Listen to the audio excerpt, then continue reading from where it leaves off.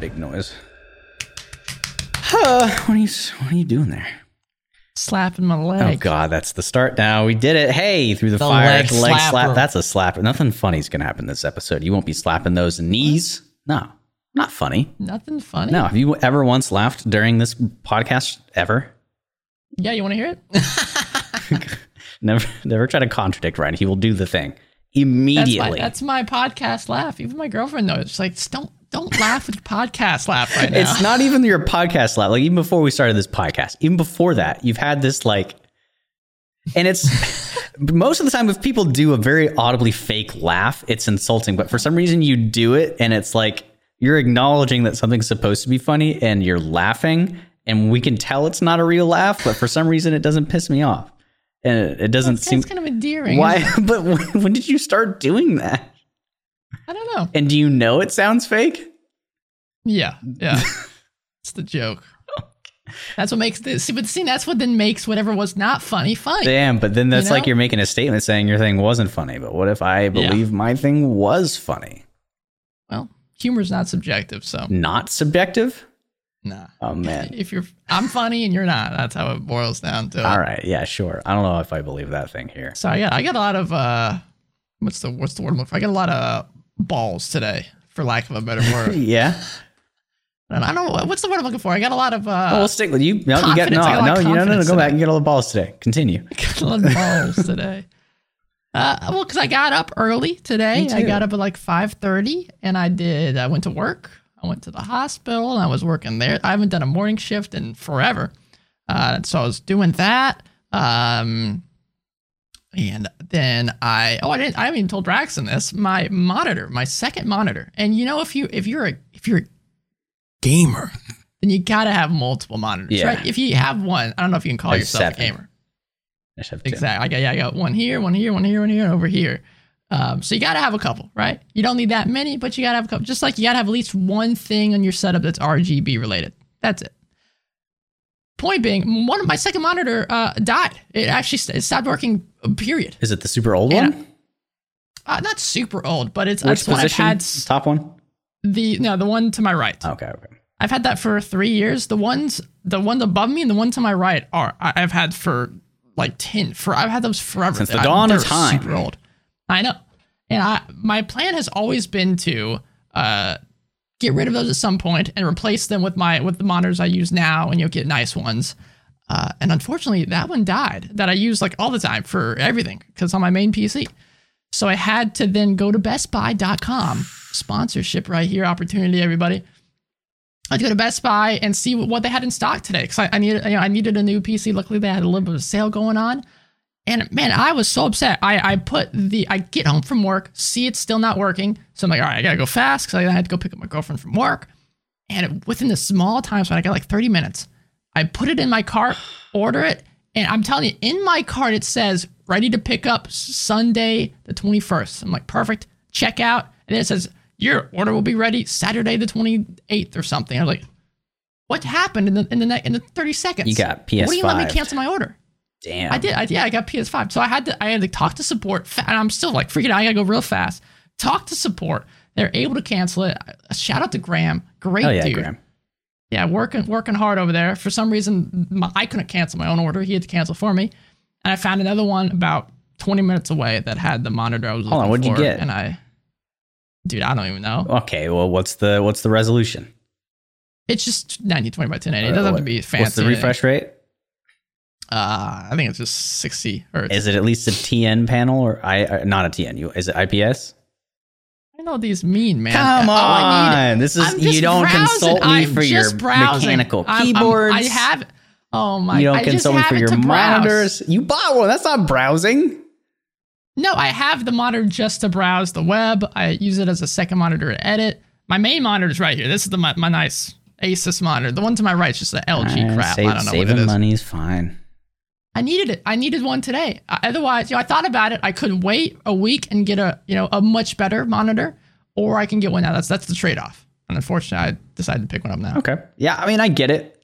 For me, there have been times where when I'm doing stuff and I realize that somebody does the thing that I'm doing, but with one monitor, and I cannot comprehend it. at all. It's like trying to imagine if you had an eye in the back of your head, how that would work, or like a third arm. For me, losing one, I cannot conceive what that would be like. Gotta have that second monitor. There's a function. What is it? Windows right and left. And there's something. I don't know what it is. You can have for like other desktops. Yeah, I know you could do that. I thought that was a Mac thing. So now I'm cool. I'm probably uses a lot of memory, but I don't know. I think it does entirely. But for me this week, you see that door right there? I do. For our audio listeners, he is pointing at a door behind him. Yes, it's in the abyss. That door back there, for you audio listeners, it's white. It's tall. It's about 8 or 9 feet tall. Behind it, if I were to open it, you would see the chaos of a move in progress. My room is empty. Yeah. I'm about to go back to Texas, but this looks clean. It's like NASA before they're about to take off on a spaceship. I don't even know, dude. Out there, it is insane. You got my bed taken apart. You got all the boxes for my monitors and computer. Wait, you sleeping on the ground? You can see my little mattress corner. Yeah, dude. That's sad. Nah, that's how When are you leaving? I ship out Tuesday at around 1. I'll be driving for 19 hours. Damn. It's going to be fun. Unfortunately, listeners, by the time you hear this, you will have missed our first stream of the live play.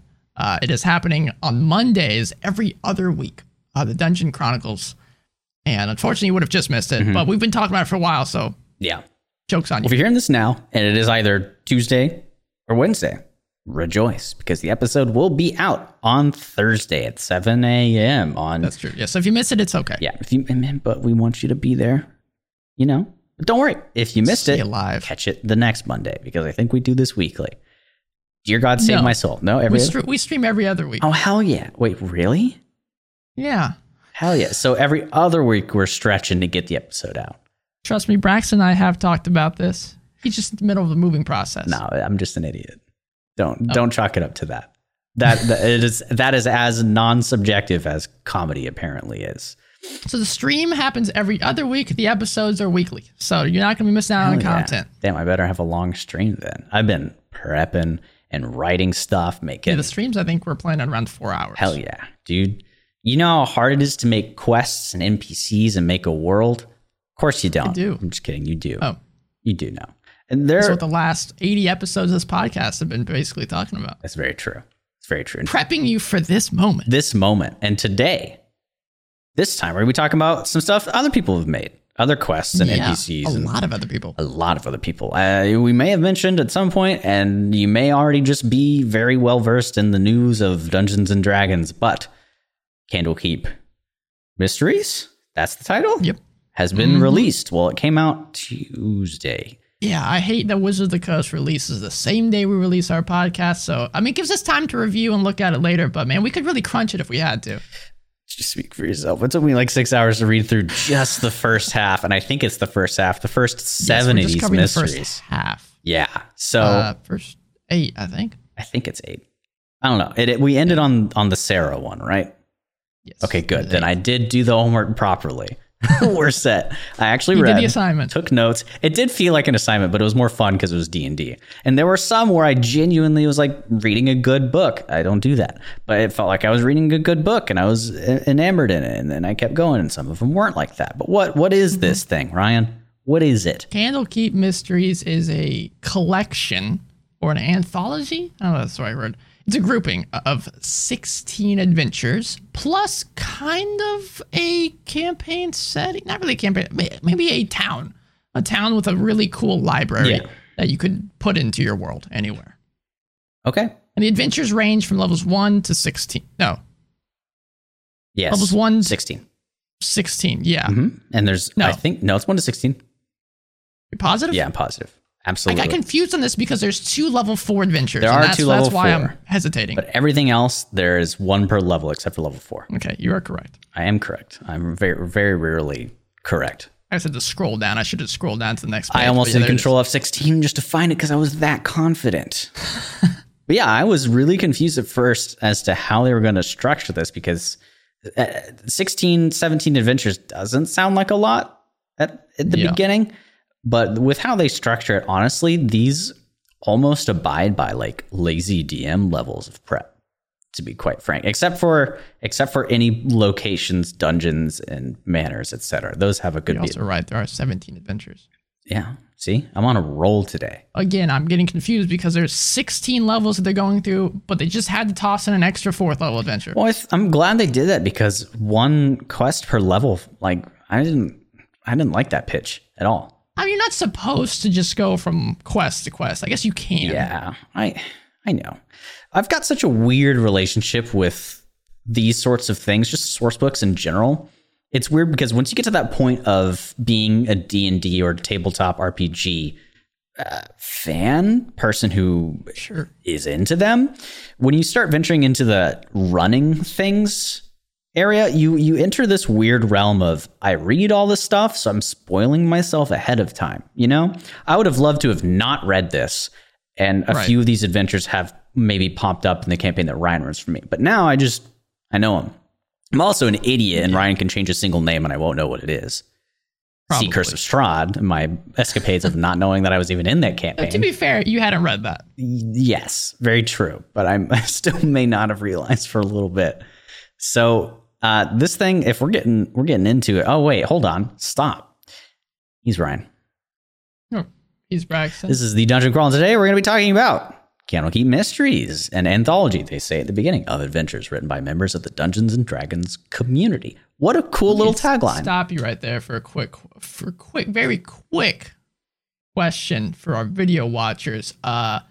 Braxton, for the very first time, somehow we are on flipped sides, and I just noticed this. Shit.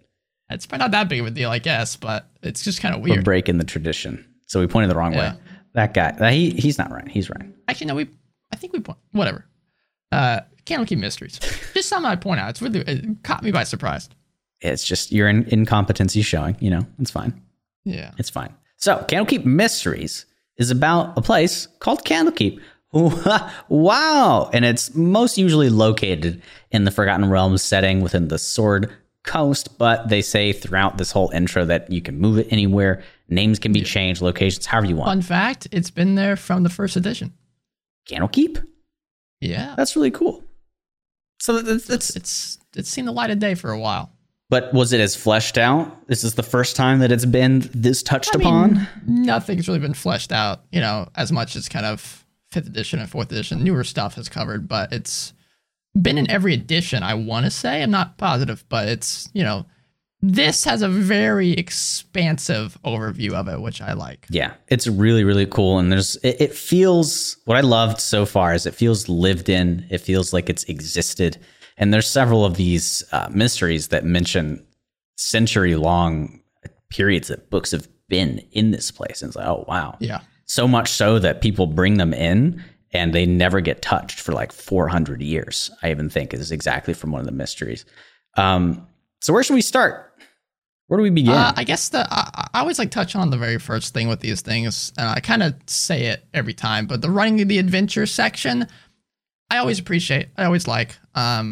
This time they added the sensitive part of it, which is always a good thing to have, you know, in your first session 0, and to always be aware of in game. Basically, for those who don't know what I'm talking about, it's basically just talking about some of these adventures are going to talk about some hard and, you know, sensitive topics. And D&D, I mean, kind of can do that just by itself, even without these adventures.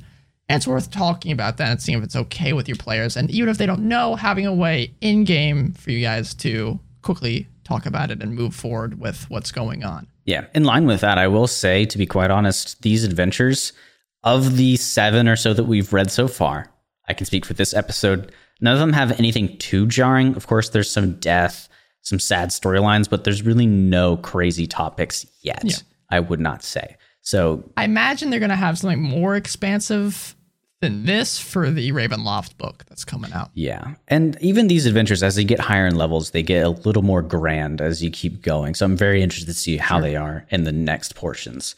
Yeah, the Be Sensitive Dungeon Master is basically run a session 0 and don't be a jerk and pay attention to people and set expectations, right? And they're starting to do that a lot. And something I've noticed in the paragraph, like right before it, they are breaking the fourth wall in a way that they usually don't. Of course, they have to address us in the game itself, but they like literally have a quote saying, hey, if you see a bold type something or a stat block says, hey, cough, dying, they don't want me to talk about this. Hey, DM, get this creature's stat block ready. You'll need it. Like, It's the first time they've gotten so informal in one of these books. Though I will point out, because we probably won't talk about this later.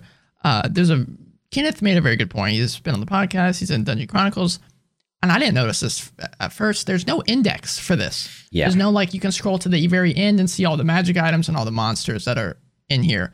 There's not too many additional monsters, but even if there are, there should be an easy way to access these. Unfortunately, there isn't unless you buy them on D&D Beyond or something. Yeah, there's no reason to not include it, but I'm fine without it because of what this is.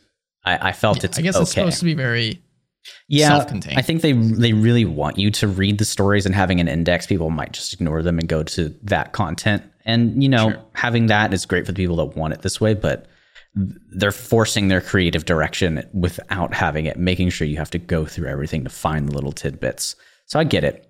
And really, there isn't a lot of new stuff, like Ryan said. So there's a couple of portions here. One about dissecting the adventures, just saying you can, patchwork, take everything, move it, do whatever you need to for your needs. Nothing is too sacred. That's what they like to say. No, that's a thing that is very foreign in theater. There are playwrights that are like, if you touch my thing, I will find you and I will sue your booty. They do say that. And then they talk about the Forgotten Realms a little bit, saying what the setting is, how it's very dangerous. A dragon can yeet your ass at any second of the time. There's a bunch of different races. And in these races as well, something they do often is omit as much information about the character's either gender or I guess it's just mostly gender. There's a lot of omission on the NPCs end. They basically just give ideals, if that, occupation, class, and general race. So I was talking with Kenneth about that as well earlier, where he was kind of wishing they gave a bit more in that regard, but I was okay with it. Yeah. Yeah. I don't feel too bad. All right. And they do mention the calendar thing if you're doing the Forgotten Realms. So there's a little index here of all of the mysteries with a 1-sentence description, their level, and their title. And if you've got the D&D Beyond version, you can click and jump straight to it. Should we jump straight to it? First book? Well, first, we can do this quickly because we probably don't have time to really dissect Candlekeep itself. Yeah. But I just want to talk about why it's cool and why you might want to use it. I guess prefacing all of this whole podcast and this book, it's not really for players. This is a DM-centric, you want to give something cool to your players. It's not something that I would say, hey, you just got into D&D? You want to be a player? Go buy Candlekeep Mysteries. This is for DMs to run adventures. Yeah. With that said, Candlekeep, if you want to put it into your world, I would say, sure, yeah, it's cool. It's basically just a big kind of enclosed Hogwarts, I would like to think of it as this big, almost like castle, grandiose place that has grounds and extra, inns and stuff a part of it, but it's all self-contained and it's all very magic based.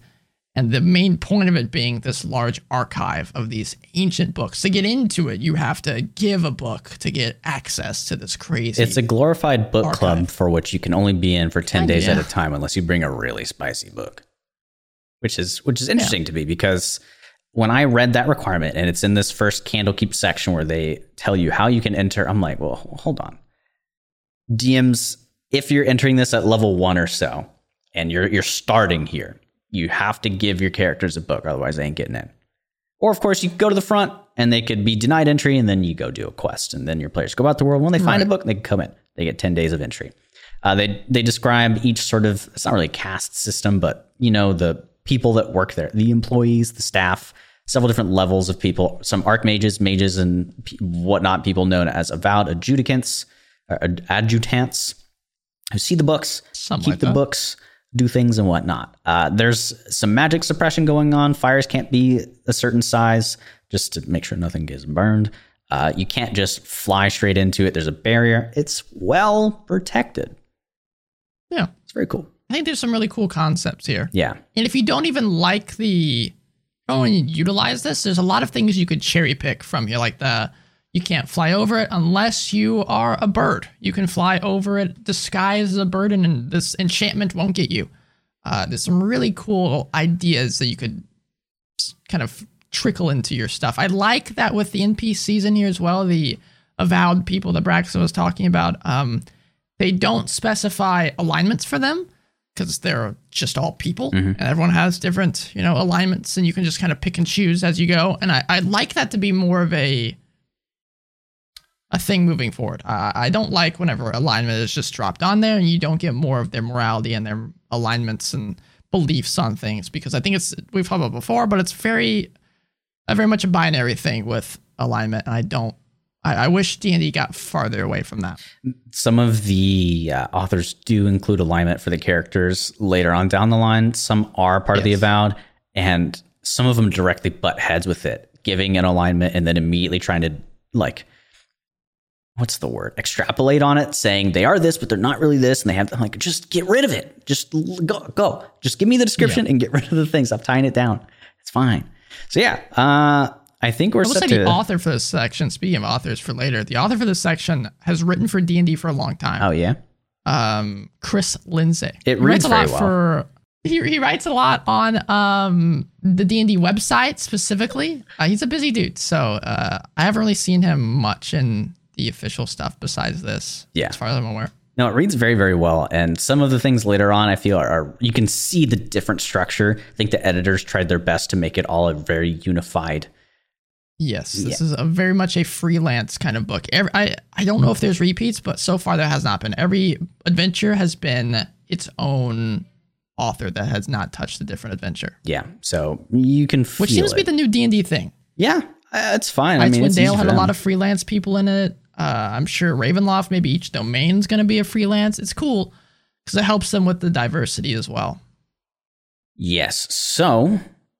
there's a nice map too, and the first thing you see is this massive court of air, and I don't know, it's a very nice map. I don't know why that thing exists, but it exists. It's this massive courtyard where nothing happens, nobody does anything. It's called the Court of Air. You don't need to talk about it too much, but other places are Heart of Rest, where people rest. The Hearth, just a tavern people can hang out and whatnot. A bar that serves a certain amount of people.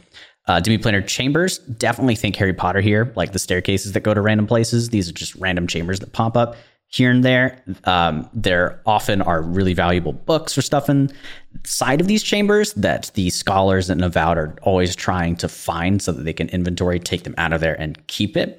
Otherwise, they're just lost to the ether, I guess. Meeting chambers where you can meet people. Of course, some shrines for shrines and worshiping. There's a bath and steam house. Ooh, nice. Spicy.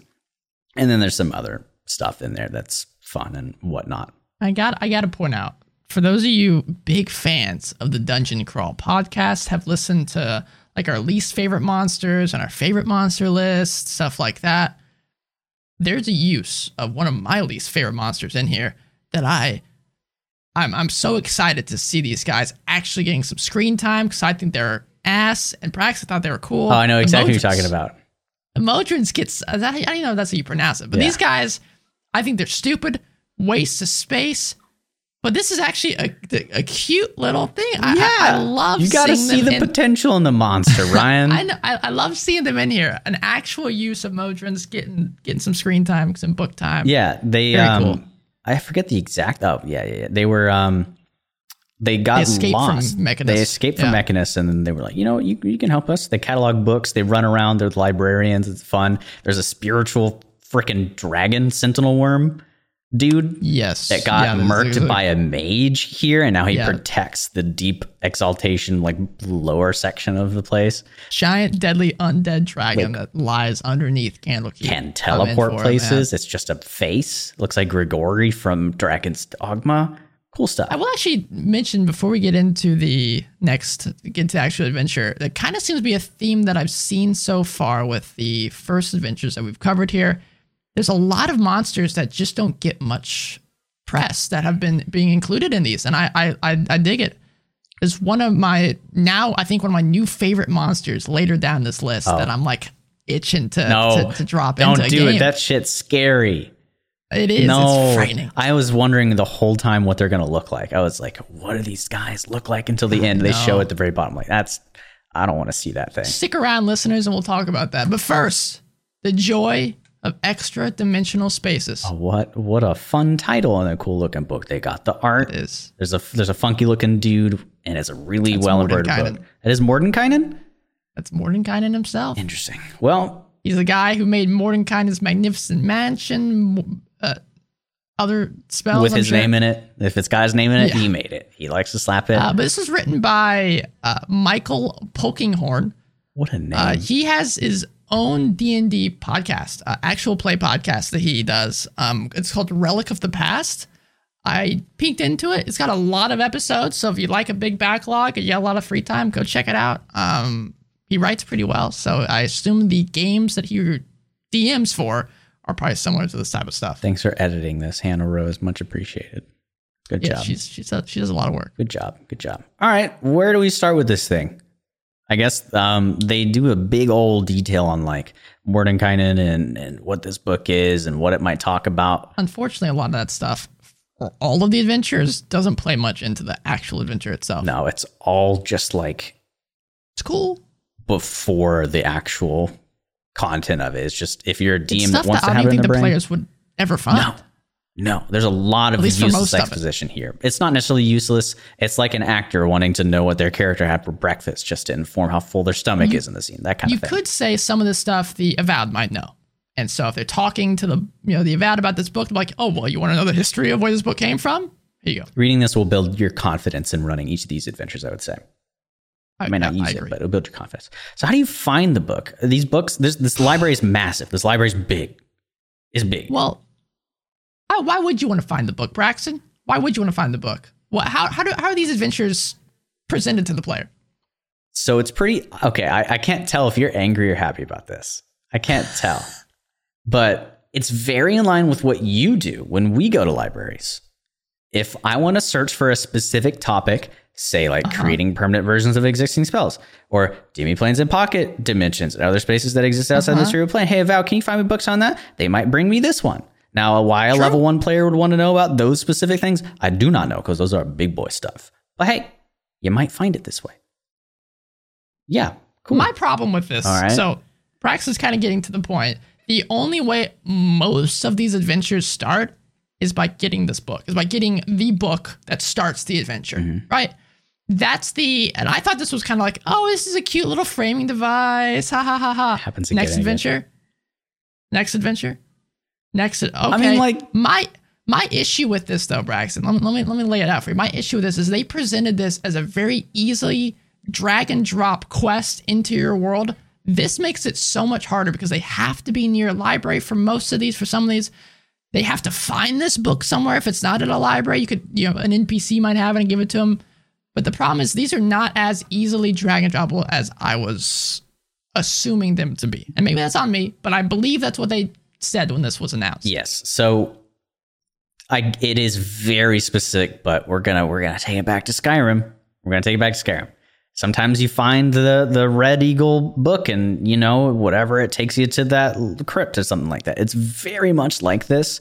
Now, when they release something that you pay for, you kind of want it to be easy to bring into your game, easy to start. Yeah. I don't dislike this. It gets a little obtuse and like hitting the nail on the head over and over again, but I think it's fun because this shouldn't be your entire campaign. You could do it. Shouldn't be your entire campaign. Maybe you really like one or two of these and you're going to say, I'm only going to trigger these if my players go to library and do this. Like this is definitely, you read this as a DM, put it in your back pocket. I think I don't hate them. I don't hate them. Yeah. But I mean, I think they get better as we get deeper into it because this one specifically, the only plot hook for the Joy of Extra Dimensional Spaces is finding the book. And it's not like it's one of the other ones farther down will also have this plot device of finding the book, but it says you can find it in the library or an Avowed will bring it to them or something and ask them a question. This one just says you have to find it by researching these two topics. So seems very hard to activate this plot. Specifically this one. This starts my problems with it. And I'll say what it is when we finish it, and we'll see if Ryan agrees with it. But what is this book? The description of this thing is it's a big chonker. It's thick, heavy, made of ornately tooled leather, decorated with gold filigree. Of a particular interest is the illustration with our good old guy, Mordenkainen. He's on there. Of course, they give some stuff, like if you do a check, you find out who he is, blah, blah, blah. Doesn't say much else of what's in the book. No. Which is interesting. But which I guess you could say it's just got spells and stuff in there, but it's not a spell book per se. Yeah. I don't know. This isn't my least favorite, but this is one of the ones I don't like a lot. Later on, I honestly think they do get better than this. This is very much a, tried and true level 1 adventure. There's not much more going on here. Later on down the line, the books get more substantial, where it has that book description that Braxton was talking about, but also says this is what's inside of the book. So you can kind of feed that to the players, which I always like doing with books. Yes. So how do you get into this thing, Ryan? What happens? What goes on? Right. So this is where my next issue with this quest. We hate this thing. It's terrible. There's to me, there's an issue with the way that this particular section, I'm talking about the opening the portal section, is written. Okay. The portal we're referring to, this portal basically starts the actual adventure. You find the book, and then you get into the portal, and then the portal inside is where this whole adventure takes place. The problem with this is to open the portal, you have to go to Matreus's private study room, right? Mm-hmm. If you just so happen to discover the book on its own, don't look inside of it or anything, you have no cause to go to Matreus at all. You don't have the plot hook, you don't have anything. What I would do is I would skip these early setting up scenes. I would skip a lot of this stuff. They find the book maybe in there. In the margins of the book, they see Matreus writing stuff maybe, just so you can set up who this guy is.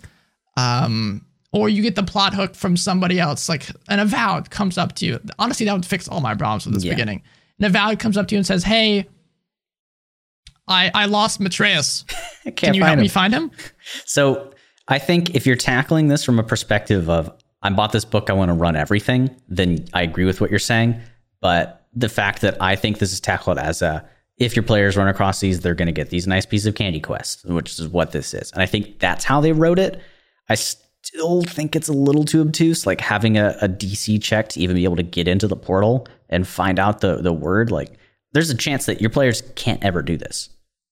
Ever. Yeah. They just can't start. And you have to run Candlekeep itself, or the library that you're doing, exactly how they have set up Candlekeep, how you have to get the book, then go to a private study room, because otherwise they won't be assigned to Matreus' study room. Yeah. And then they won't get the word, the command word that they need to activate the portal inside the book, starting the whole quest. So they might just have this book with Mordenkainen's big mug on it and never start this adventure. Yeah. But that whole effect, this whole plot structuring, like getting into it, is in the entire first quest here. The entire thing is missable stuff. And it's a mystery. It probably should be that way, right? Are we insane for picking it that way? But is it a mystery if the players don't know there's a mystery going on? True. Well, they don't even know Matreus is missing. Yeah. So Fistandia's mansion. Braxton, how'd we get there? What the fuck? I don't know. That's where it goes next. That's when the mystery starts. Yes. But let's just, for the sake of the quest, they get into the mansion. They get into the portal. Okay. Do we like where it goes from there? Immediately, you meet Matreus. He's right there. Right. Yes. Yeah. The guy's like right there. Bam. He's like, oh, whoa, great. You're here. Awesome. Which honestly, I love. I love that. Yeah. I think because it helps, because then that's what then sets up the whole rest of the quest. He fills in all the details. Yes. So I forget, is he trapped there? Yes. So the portal's opened and he's like, bruh, he can leave. I found this bomb ass statue. It's cool as shit. He picks it up. He walks out. You hear a noise. The thing transforms. Portal closes. So the players don't know it transformed quite yet. Oh yeah. But you could, as the portal's closing, you see this imp attacking this guy. Yeah. So for kind of cutesy stuff. Now you've got a little Drake and Josh situation going on. You're stuck. He's not. What's going on? I don't know what's happening here. I'm also going to say this is going to be a longer episode. This is going to be a 2-parter. Buckle down. It's going to be fun going through these things. So the structure of this just gets you straight into it. It talks about Fistandia's mansion. This other, was she an Avowed? Fistandia? I don't think she was. I think she just was hanging out here. And this was her place that she had been granted by a friend or somebody or something. I can't. It's later on down. Her and a good friend like do stuff together here. Yeah, they hang out. And you're trapped and you need to get out. Players go run around, do things. Very level 1-esque. Very level 1-esque. I mean, what can you do? There's honestly not much content in this adventure, but it's level 1. Yeah. I mean, there's only so much you can do with these level 1 characters where they won't die. So we can pretty much sum up the entire thing right now and then dive into anything else that you want to talk about for it, monsters, etc. But basically, your goal for the players is to be able to find these puzzle books that give them the word they need to get out, which is liberty. And correct me if I'm wrong, Braxton. You don't even know you need these books until much later. So you have to go back through all these rooms to find these That's books. my issue with this is I hate doors. I hate them. I hate them. And you have to go through so many doors. And there are rooms that have nothing in them. And whenever it says... That's the mystery. And when it says there's a book... All it says for you DMs, it says puzzle book. There's no DC to find. Well, the first one is, but for the other ones, sometimes it just says it's there. And it's just a letter. And it's just a letter. At some point, your players can figure it out. Maybe they. I mean, honestly, if you want to make it like super mysterious and an actual kind of a puzzle to find, you'd have to describe the room so well that you're not pointing out this. Because I mean, players are very good and very apt at. Oh, the DM described if your DM this, says something, go to it. Yeah, because they can't describe everything. So then, they say, my issue with this is there's a very real possibility your players don't get out of here. It is entirely possible they don't get a book, they don't get enough, or they die. Because honestly, if you've got 4 players, you'd probably be fine. But true. Though that's when you could argue that the DM, can pull out the homunculus right here. There's 2 of them. They could help out in some way because they don't maybe try to lead them places. Yeah, because the homunculus don't want these guys in their master's house. Yeah, so that could be an incentive to help the players leave. Definitely, as a DM, find your way to give directed hints because if you truly left this as the adventure is, the way to find books, etc., figure it out, it's not up front. They could get stuck. It's fun. It's enjoyable, but it's not my favorite. It also doesn't really give me a mystery vibe. It's more of a kind of a whimsical exploration feeling adventure. There's also a portion where you have to spend 30 minutes investigating something in order to get something. And I can't, let me try to find it. Let me try to find it here because I was really annoyed. And Ryan, you've told me about this and it never upset me before. If characters spend 30 minutes investigating the books in M5 study, that room, they discover the following facts and it lists out some facts. Yeah. And these aren't things that you necessarily need to have at all, but the last one is fearful the guests might become trapped in the mansion of Vistandia, great, I'm saying that correct, hid the command word. Yeah, there's a chance. If your character, what do my players have to say? Oh, I'm going to spend exactly 30 minutes studying this room. No, your player's going to come in, perception check, get the fuck out. What? I'd keep this behind an investigation check. Yeah. Why? I hate this effect. Maybe a semi-high DC, but not too high. Yeah. Like, how do you judge? I mean, if your players honestly, I would say if the DC, if they do a low. Yeah, I do this a lot for my DCs. I'll have, a high DC, they learn all the information. A middle DC, they learn, some of it. So if they didn't roll great, still to give them, to push the adventure along, I'd say they find out that Fistandia has a command word to leave somewhere in here.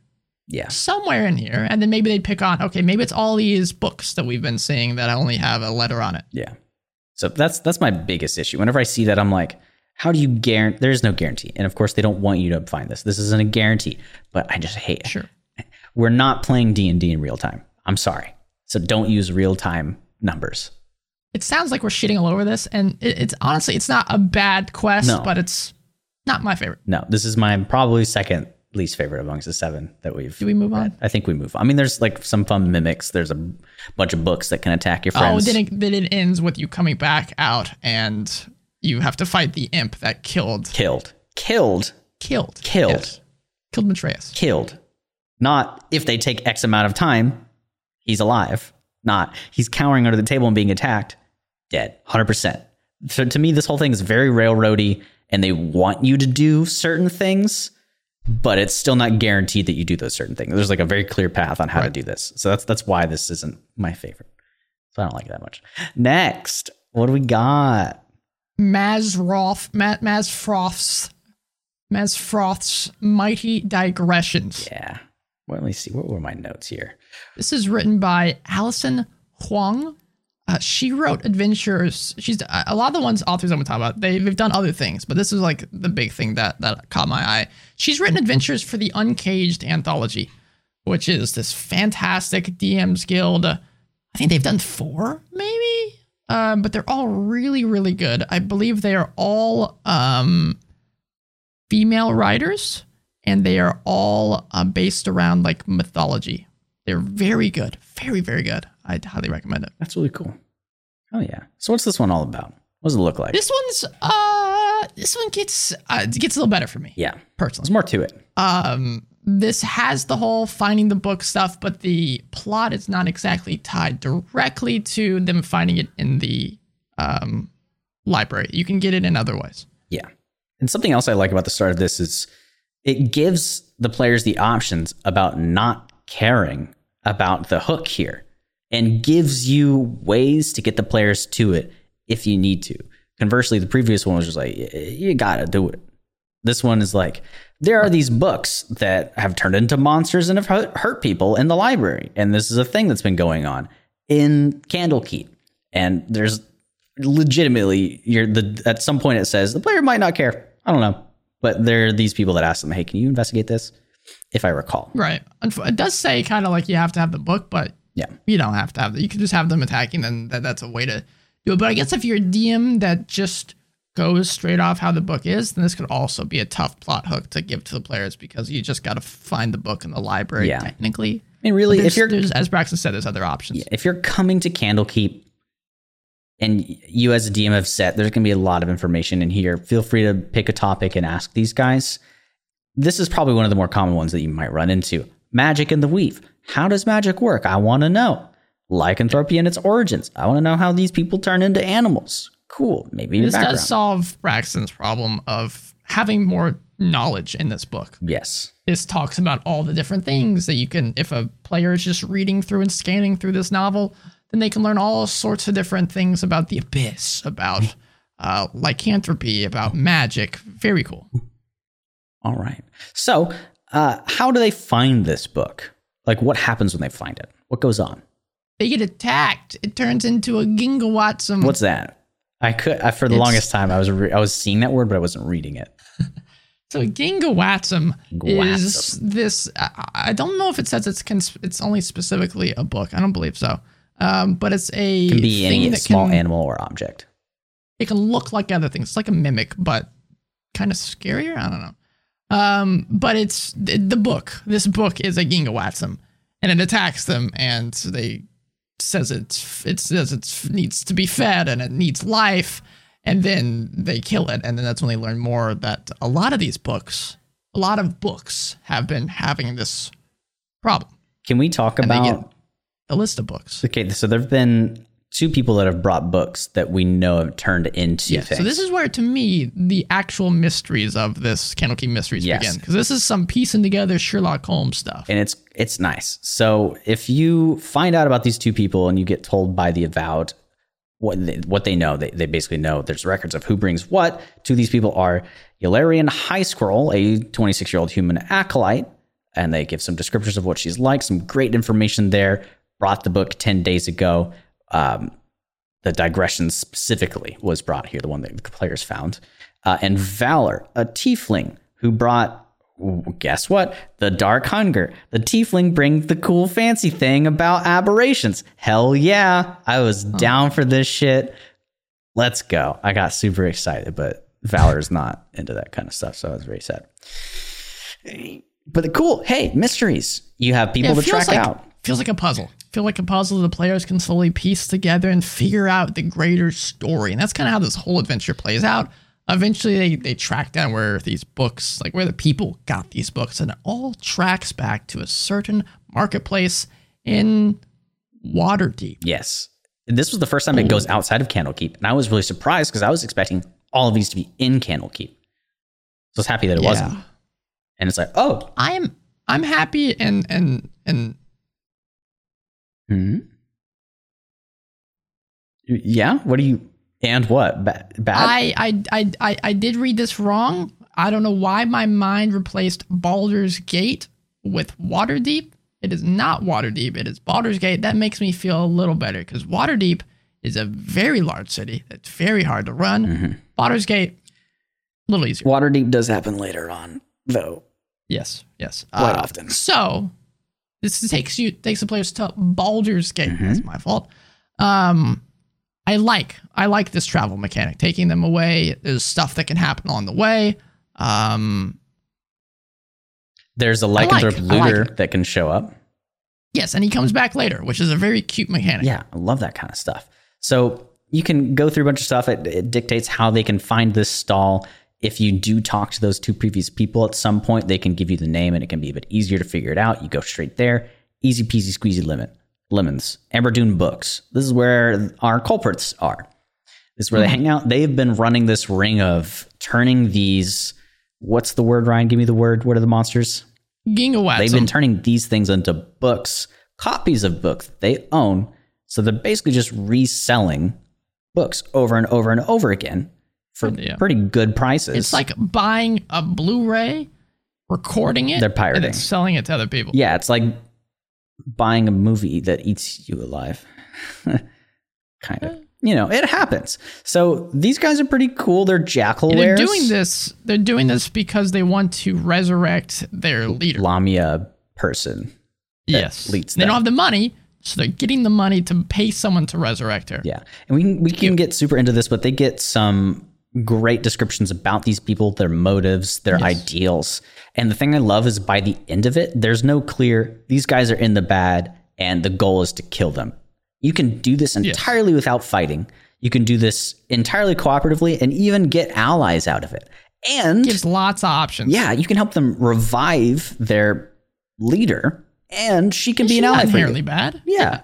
So I like what this does. I like what they give. I think it's a fun quest that feels worldly, builds things out, and lets your players explore and experience stuff. This could be like 2 to 3 sessions. Yeah, there's some cool lore. There's some cool backstory stuff you can learn here. Yeah. I am all about Maz Froth's mighty digressions. Hell yeah. So, there's even stuff about Korvala being under the effect of their leader, a Gias spell that prevents her from divulging secrets. It's like, a lot of cool stuff. All right. Anything else you wanted to mention about this one in particular? No. That's about it. All righty. Cool. This one I do like. Written by your boy Chris Perkins. Book of the Raven. Those of you who don't know Chris, where you been living? This guy has been working for D&D for a long time. He wrote Curse of Strahd. He's worked on lots of different stuff.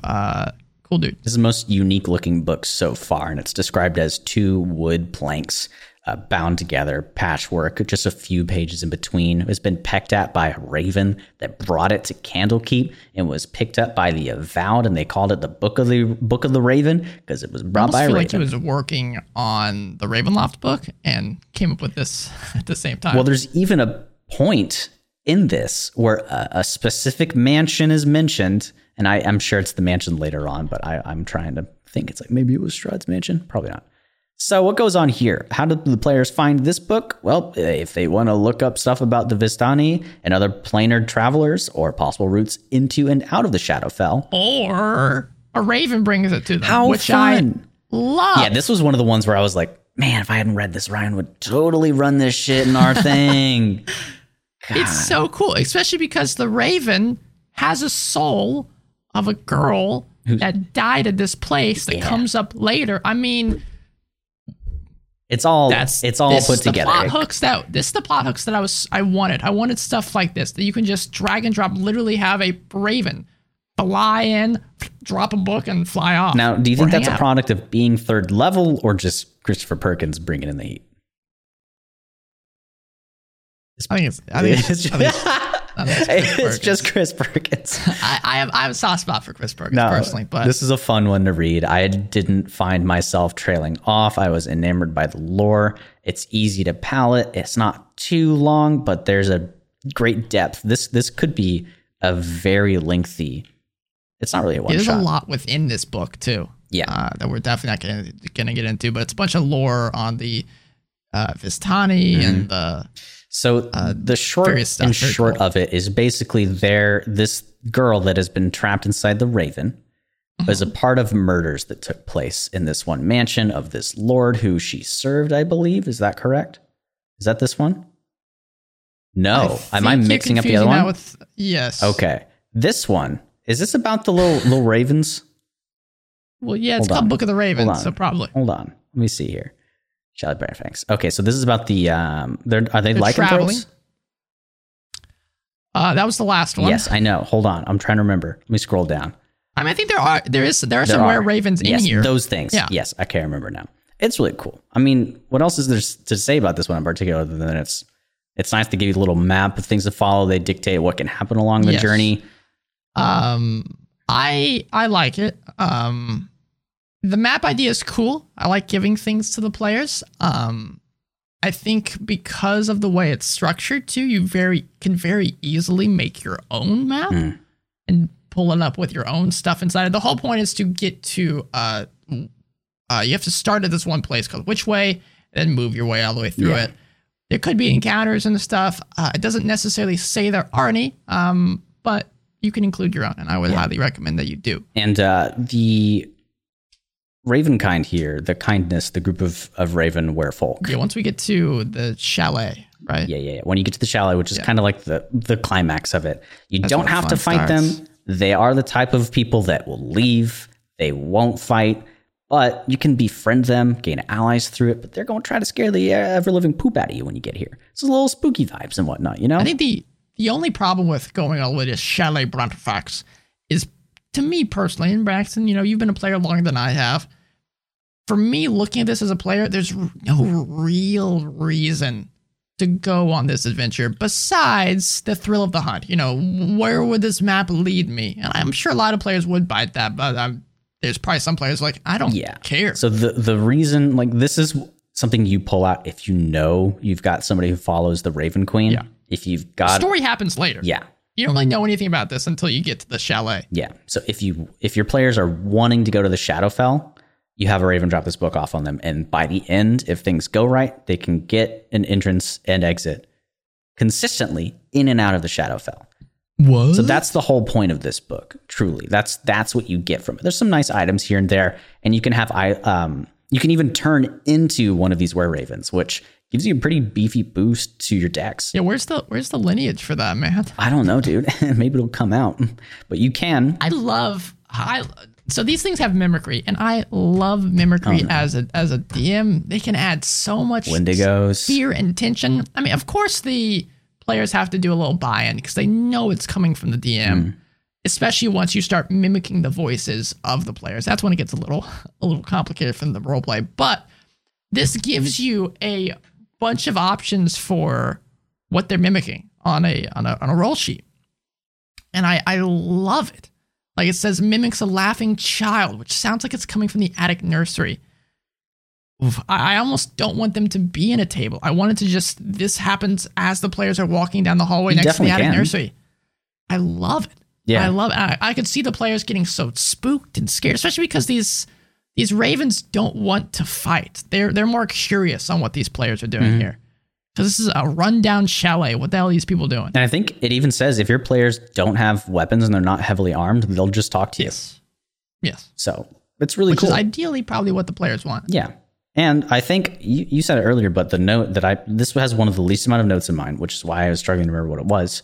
I said quaint, fun, lacking in direction, but that isn't necessarily bad. Lots of room for plug and play, sad lore, friendly, non-combat. Yeah. Yeah, this is kind of more the mystery stuff I was expecting. And per Chris Perkins' writing style, it's dripping in atmosphere. Absolutely. This looks like it could be straight out of Curse of Strahd. Yeah. The descriptions.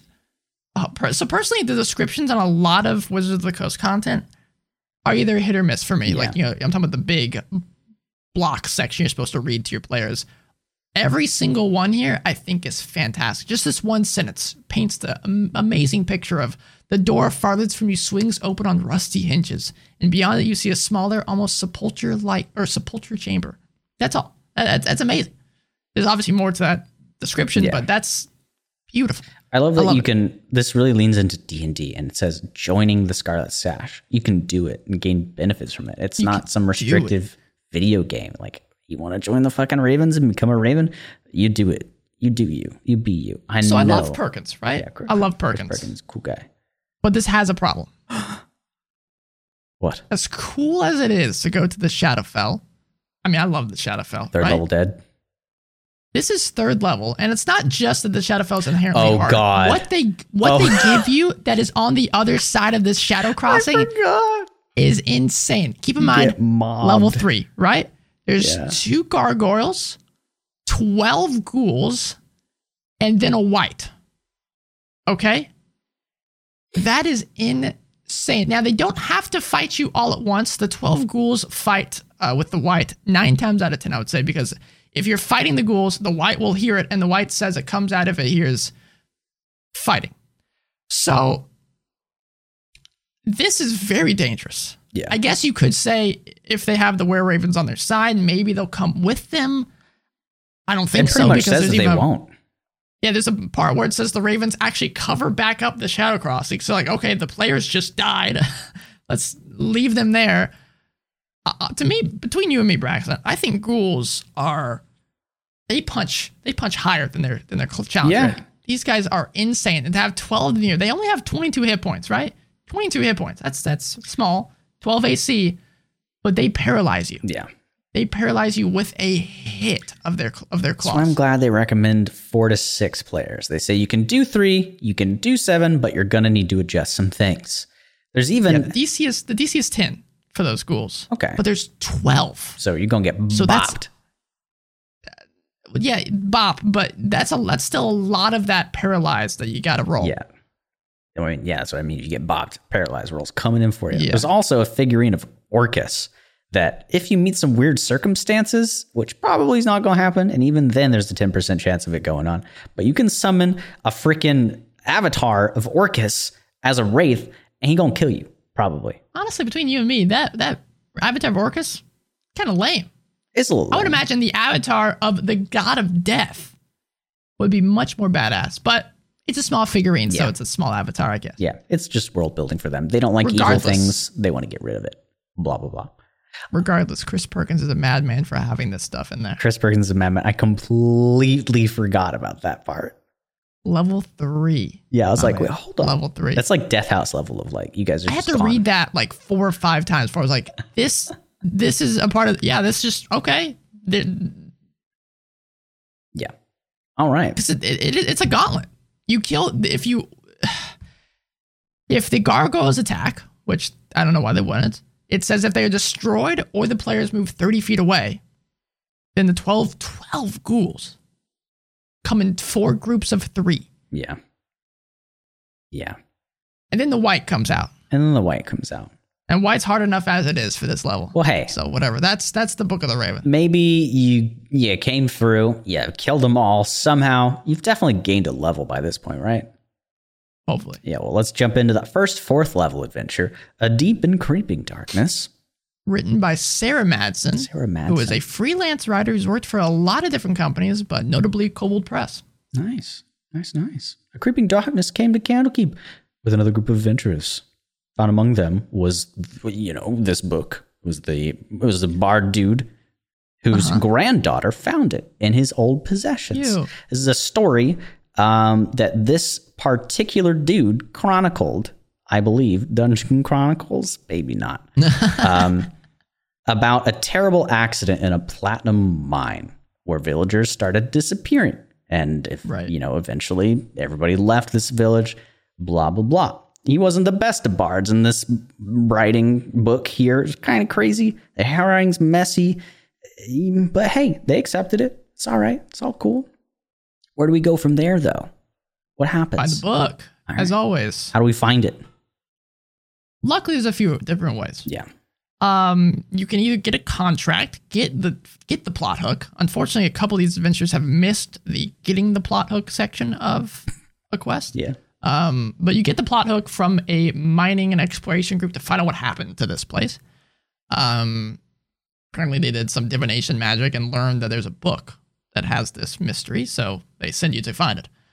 The other option is finding the book at Candlekeep, but I much prefer the top option. Doesn't even have to be exactly that, but just receiving a contract from anywhere could help. Yeah. Imagine having a player in D&D that goes, yes, I go to Candlekeep and I want to learn about the mining industry.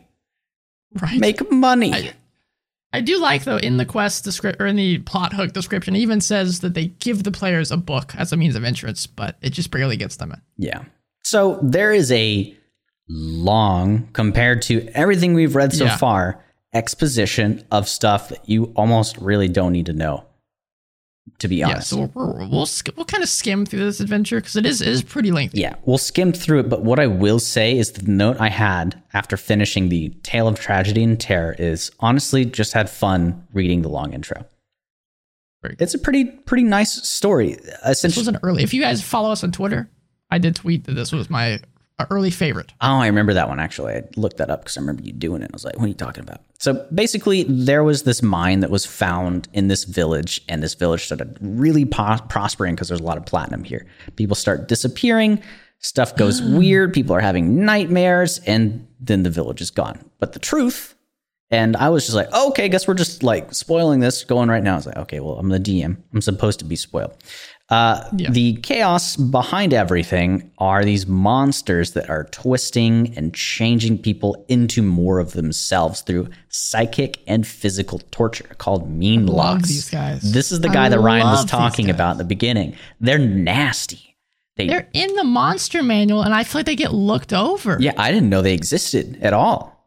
I feel like I've probably looked at these guys before. I was like, I'm surprised these weren't in a thing that you did for us in our campaign earlier. It just blows my mind how cool these guys are. They for the longest time, sit and stalk, make people go crazy. And they've been in the mines. And these miners, were caused to be in this perilous situation due to the collapse of the mine with these fucking things going insane. Imagine being trapped in the darkness and you guys are having nightmares about being crushed and suffocated under rocks and you can't move, and then you wake up and your friends are gone and there's this massive clawed beast paralyzing you, turning you into itself.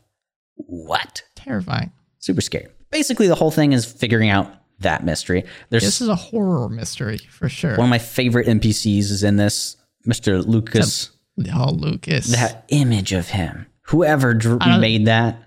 That image of him tells a story in itself. Yeah. He basically lost his wife during that whole situation in the mines, asks the players to go there, find her, and do a little bit of a rite for her. And there's like a nice little side quest where if you do the thing he asked, there's a sigh on the wind. It's so quaint. And then the second NPC they introduce is like, I don't even know why she's there. They actually, but they're cool. Yeah, they don't give It's just supposed to, kind of paint the picture, I guess. Yeah.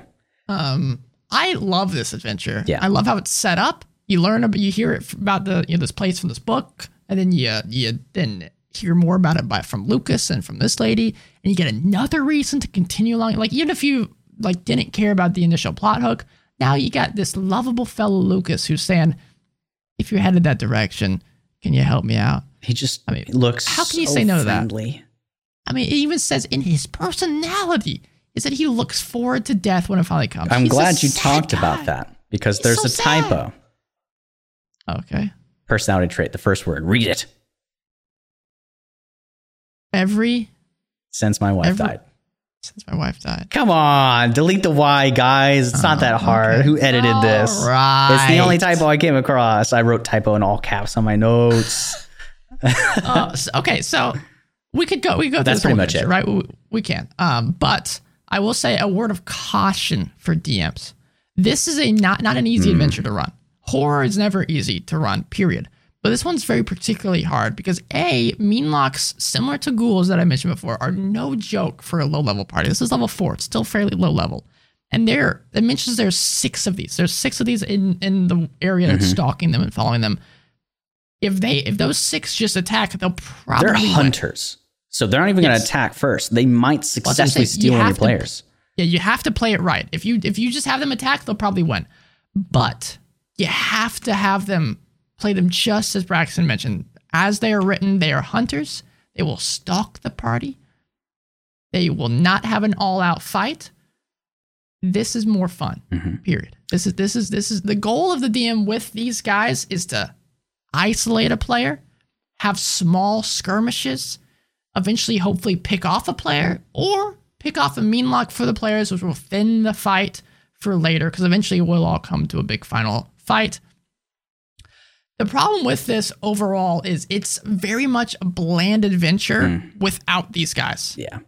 There's an area that I guarantee if these mean locks weren't in, Braxton would despise playing through this, because you walk through his house, there is literally no information. There's nothing. No items really in this whole area. There's one. It's fairly bland. There's no real point to go here, right?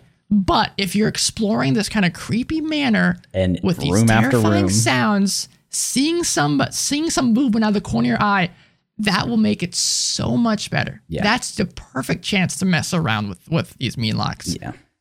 So if you screw that up, this will be a very boring adventure. So go into that. Get some music. With that in mind. Music, very good. Sound effects. There's one thing I do like. There's a lot of Dark Souls level hidden lore, like a painting with a ring in it that you can find on one of these things that tells you, it was turned. Like, I was like, yes. Yes. Yeah. So the items in these adventures are very interesting because there's sometimes a lot of them that I would put in adventure. Like, I don't put too many magical items in my game. And I feel like there's a lot in some of these adventures. But it's important to know that these also could just be one shots. And so it's fun to have a little item to kind of, boost the power level of your party a little bit. So I think we're set on this one. And I don't know if I want to preface the next one with this or not. I was going to have you guess. Question, yeah, go Braxton. ahead. I think we just hit the halfway point for this. We've had 2-hour episodes before. List. I mean, unless you need to go to bed. So you want to just go through it? Yeah, I'm down. Okay. All right. We're doing a chunk of an episode, everybody. We're gonna have 2 of them too. Oh boy. Okay, so yes. Can I get your initial thoughts on this one? Okay, so this is Shimshime's how bedtime rhyme. Yeah. I don't know how you're supposed to pronounce. Honestly, these books of D&D lore need to have pronunciations. Yeah. I have no idea how some of this crap is. They also need to have a tune for the thing in this, because I don't know how to read it. Yes, they're like, it's like catchy. I'm like, I can't. I'm not a lyricist. I don't know. So this is written by Ari Levitch. Those of you who listened to our last episode, I think it was our last one, will recognize the name of this guy. He writes a lot. He's a narrative designer. He's worked on some of the Unearthed Arcana stuff. He's worked on Guild's Master Ravnica book. Bless you. Oh my God. He's worked on the Avernus book. This guy's been around. So he's definitely got some chops. Let's see how they stack up in the book. I'm just going to we'll cut to the chase. We could talk about all these adventures ad nauseum. I'll break it down real quick, and then we'll talk about what we think of it. So it's basically the players are staying the night somewhere. Someone starts humming the song, and it gets stuck in everyone's head. It's contagious. And it's contagious. It's like a plague. And so someone there decides to lock everybody in to figure out what the hell is going on. And there's a couple events that transpire throughout here, and that kind of boosts up the intensity of what's going on. Braxton did mention there's this rhyme that you have to get right. It's a very important rhyme. And then it kind of, the end, the final event is this Shimshime guy shows himself, and he is a big confrontation. A lot of the adventure part of this is trying to piece together what's going on, talking to the other NPCs that are with you. This is your stereotypic jump scare horror movie where the big monster gets revealed. It's the Insidiouses. It's the Babadook. This is what this is styled after to me.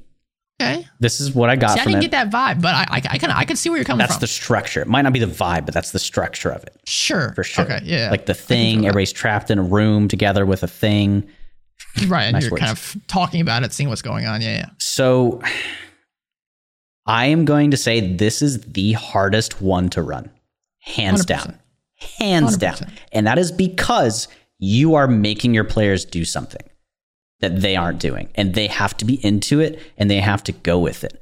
Otherwise, your players can be like, I'm not humming this song. Like, no, you're humming the song, but I'm not humming it. It's like, do your players hum it and do it on their own, and do they hum it whenever they want, or do you? Well, not even that. To not hum it, you have to concentrate. You have to do concentration. So my character be fucked. If you use concentration spells, you start humming. If you use verbal semantic or verbal spells, you can't do them. So unless you want to hum, So which doesn't necessarily have a downside.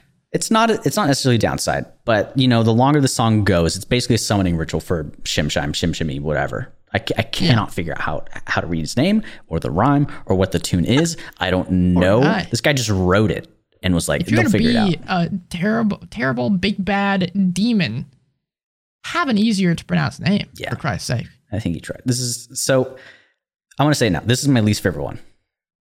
By far, this is my least favorite one. Wow. It is the most railroady. There are no options. It just plays out. There's only one very specific way to kill the monster. You literally are locked in a room, and you make your players do things like humming something. You can break out, though. You can, but it's hard as it's hard. Mother of God, like 25 DC to hit it at all. The lock that's on this thing, and somebody's going to probably defend it pretty hardcore. I think there's some great NPC interactions. There's some nicely written stuff. There's some the quarantine. Yes, there's great moments. A small girl beating somebody with a book to get it from them.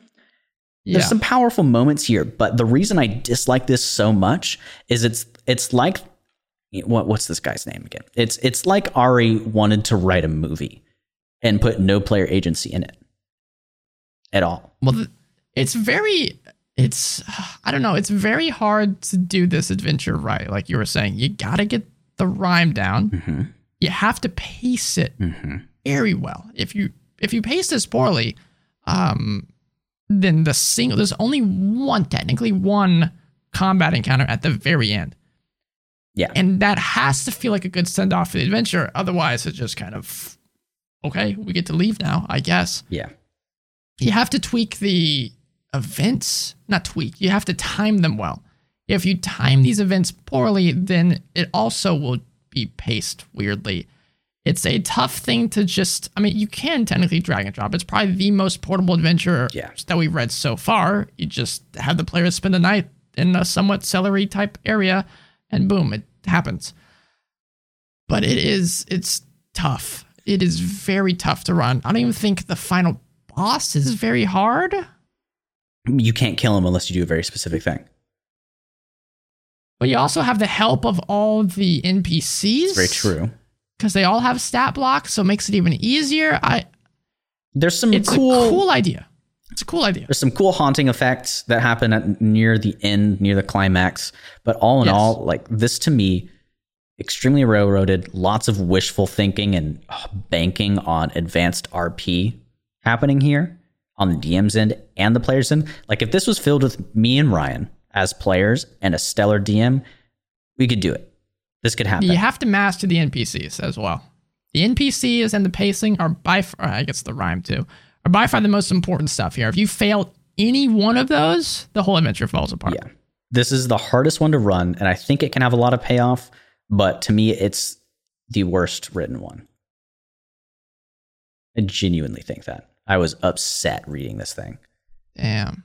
So yeah. Pissing off Braxton. Piss me off. I mean, I don't want to get upset. Like, this is far better than anything I could ever write. At least now, until I start actually getting better at it. So it was good inspiration on how to write a movie, but not how to write an interactive adventure. This is like a sit and watch sort of thing. Quick time events, etc. All right, I'm done shitting on it. I was so much else to say there. Yeah, I was so excited to shit on it. That's my least favorite one. So I don't know if we've gotten to yours yet or. No, we've not. What? Don't say that it's the next one. I'm not saying anything until we get to this next one's called The Price of Beauty, everybody. Written by Mark Humes. Does that sound familiar? Everybody? He is a very famous individual. He DMs for the actual play High Rollers. He's been on Critical Role. He's a very busy guy. And this is a very cool adventure. Yeah. Short. I'll just get short to the long story short. This basically is you find this cool ass book. So cool. Which again doesn't have to just be simply finding it. There are other ways. An acolyte can bring it up to the players. I actually said the hook was weak to me. That's later. I got that confused. You do have to find it, yeah, but it can come in any way, shape, or form. As we talked before, this is just the framing device. My issue with the beginning. Let me lay it out first. I'm sorry, I'm getting ahead of myself. Yeah, man. I could just describe every little detail, but so the basic adventure plot is they find this book, they get teleported inside of the book, and inside the book, there's all this cool kind of hotel-esque place run by these badass massage place. You can get your hair cut. Attractive elves. Oh my god, everything's perfect here. They're hot. Well, turns out these elves are hags. Everything's been transformed. It's a very bad, scary place. They've kidnapped and trapped people here. You don't want to end up here, but you have, and now you got to figure out what comes next. And there's a couple of ways it can go. A lot of ways. Right? So my issue with how this starts is, let's say the players find the book. Okay? Mm-hmm.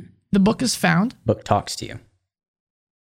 Well, if you look, it doesn't have to right away. No. Doesn't have to right away. Which I guess might fix my problem. There's a lot of information that's described to you by this acolyte, Loris Nis. The only way that happens is if he sees the book. He has to see you holding the book, and there's very much a high possibility that the players see the book or take the book and put it somewhere else. I guess if it's in Candlekeep, you can't do that because these are very important books. Yes. You get someone watching you probably.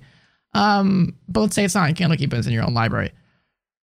They could hide the book, put it somewhere else, or you can buy the book, whatever, and this acolyte won't see it. So I would very much have the acolyte, personally, I would have the acolyte say, hey, have you seen this book I'm looking for? Mm-hmm. You're like, oh yeah, we literally just picked it up, here it is. And then you can have the whole everything else play out. Besides that, I love how it starts. I love how the book talks to you. You look in the mirror, you kind of get this weird Sune god talking to you.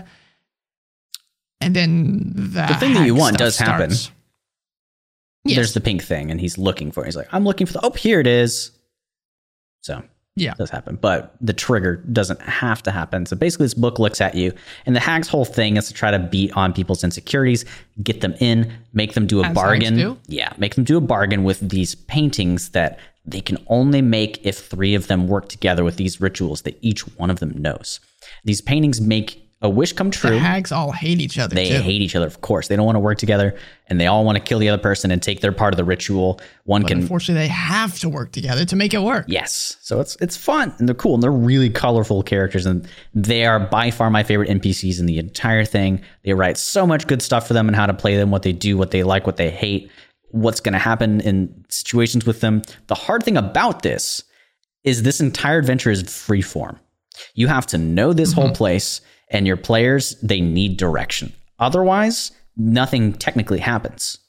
There's a few NPCs in here that can direct the players around, but you have to find them first. Yeah. And you have to gain their trust first, too. There's no events that just take place. You can spend all your time you want here, get your hair cut, go for a little bit of a swim maybe, go with a bargain with a hag that makes you beautiful for like a year, and then after that year you turn into a raisin. After a year, the exact opposite of your wish happens, and the players can make this wish without ever finding out about the hags and get screwed. Genuinely, your players, after doing this, if they don't figure out their hags and they took one of those painting wishes, a year later, they get this hex on them. Though, I agree with what you're saying. That's amazing. What the DM has to do is not just do that. If the players are going along with what these hags are doing, these elf ladies are doing, you have to go even a step farther. There's so many ways this adventure can go. Mm-hmm. You can work with the hags, make that happen. Have a bargain. Kill Cyrena and Silvari, the 2 very important good NPCs in here that basically got screwed over by these hags. Yeah. But obviously the hags would lie and say, oh my god, these guys are terrible people, yada yada. Or you could kill one of these people and realize, oh my god, what have we done? Then go confront the hags, and that's when all hell breaks loose. You could work with a single hag to kind of sow problems with the other hag. You could just kill the hags. I mean, there's so many fun options. And one of them can end with you not even knowing that you just helped out a bunch of bad people kill a bunch of good people. Yep. So if you do happen to be cursed, it's not permanent. If you destroy a painting, it reverts. But it's very likely that whatever, the curse was that reversed on you, if you wish for super strength, like one of the Dragonborns here had, she became super, super weak and can't even hold a broom properly, the thing says. So you're going to need your buddies to help you destroy that painting and fix it up. But I hate that this is a thing that can affect you ages down when you're like level 8 or 9, way out. A year's a long time in a campaign. And you forget. And the DM goes, yeah, you know how you wished you were really rich and popular? Now you've got no money and you have massive debt and everybody literally just hates you. Can you imagine if this happens in the campaign epilogue?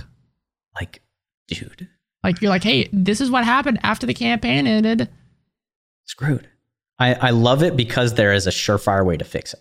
Otherwise, if it just said done. Yeah, that could spark a whole new one-shot adventure to go solve this problem. Unfortunately, by that point, the players would absolutely crush these bags. They would. But maybe they got stronger over this time. Maybe they did. Because no one killed them. Mm-hmm.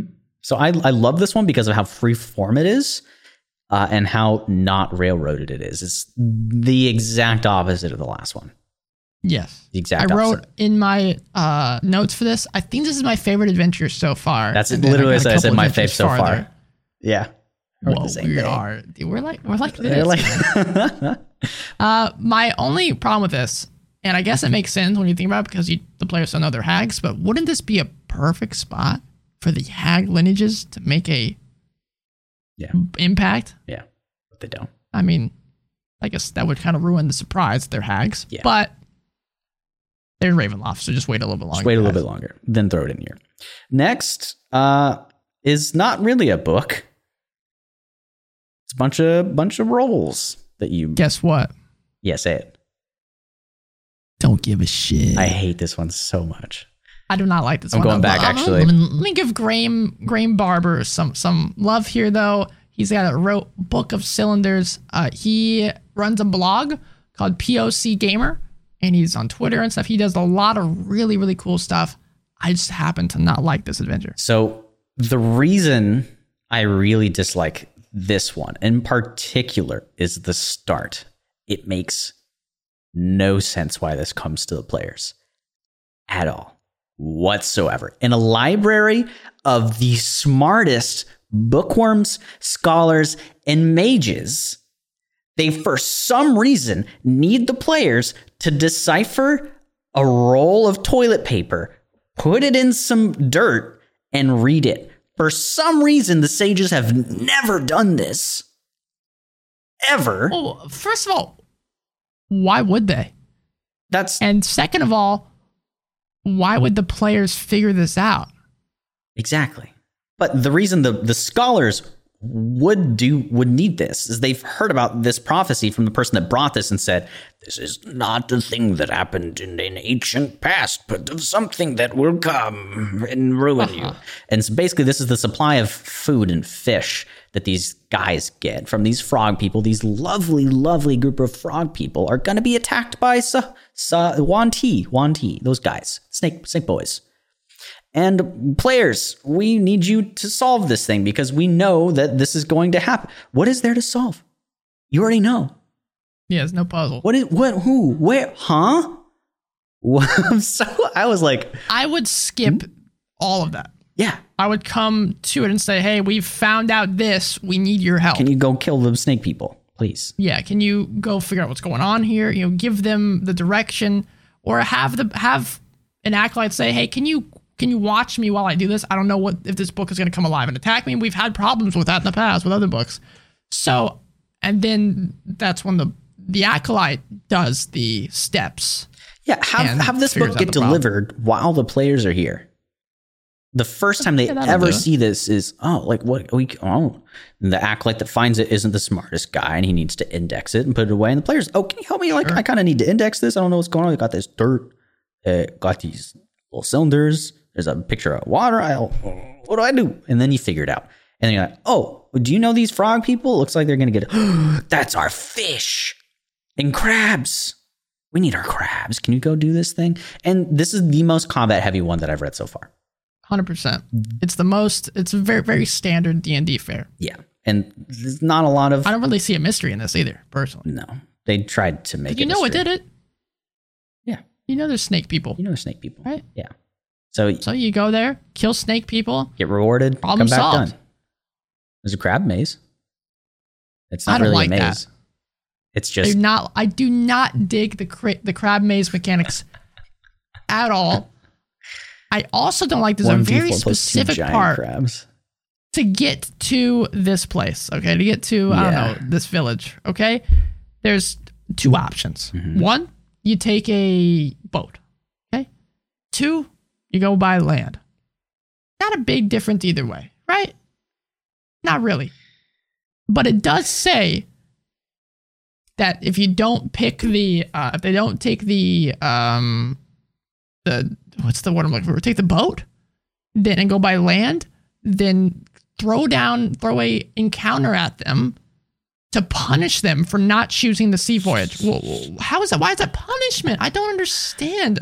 By having them choose, hey, I don't trust this guy's going to be taking me to the sea voyage part of it.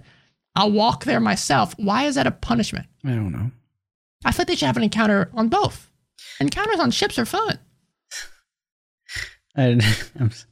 So still, Shim Shim Shamam is my least favorite in terms of it being D&D.